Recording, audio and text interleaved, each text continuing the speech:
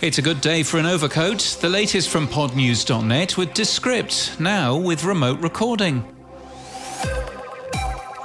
The winners of the 2023 Audio Production Awards were announced in London. Based in South Wales, Overcoat Media won Production Company of the Year, while Reduced Listening's Anishka Sharma won Producer of the Year. We've a full list of the winners in our show notes and our newsletter at podnews.net.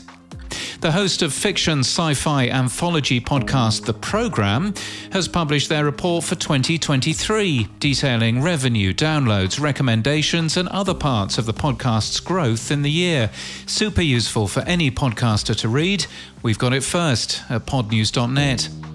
Things are looking a bit grim in public radio and public radio podcasts too. That's according to Ben Brock Johnson, EP of Podcast for WBUR, writing in Neiman Lab, comparing podcasting to an American sports movie. WBUR isn't alone in the discovery that swinging for the fences isn't always the path to crossing home plate, he says.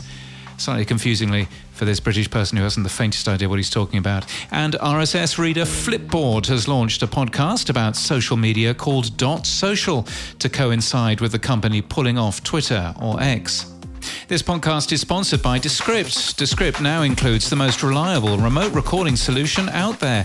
Record crystal clear podcasts and video from anywhere, then transcribe, edit and publish all in one app. Find out more at descript.com. And that's the latest from our newsletter. To read all the stories and subscribe, we're at podnews.net.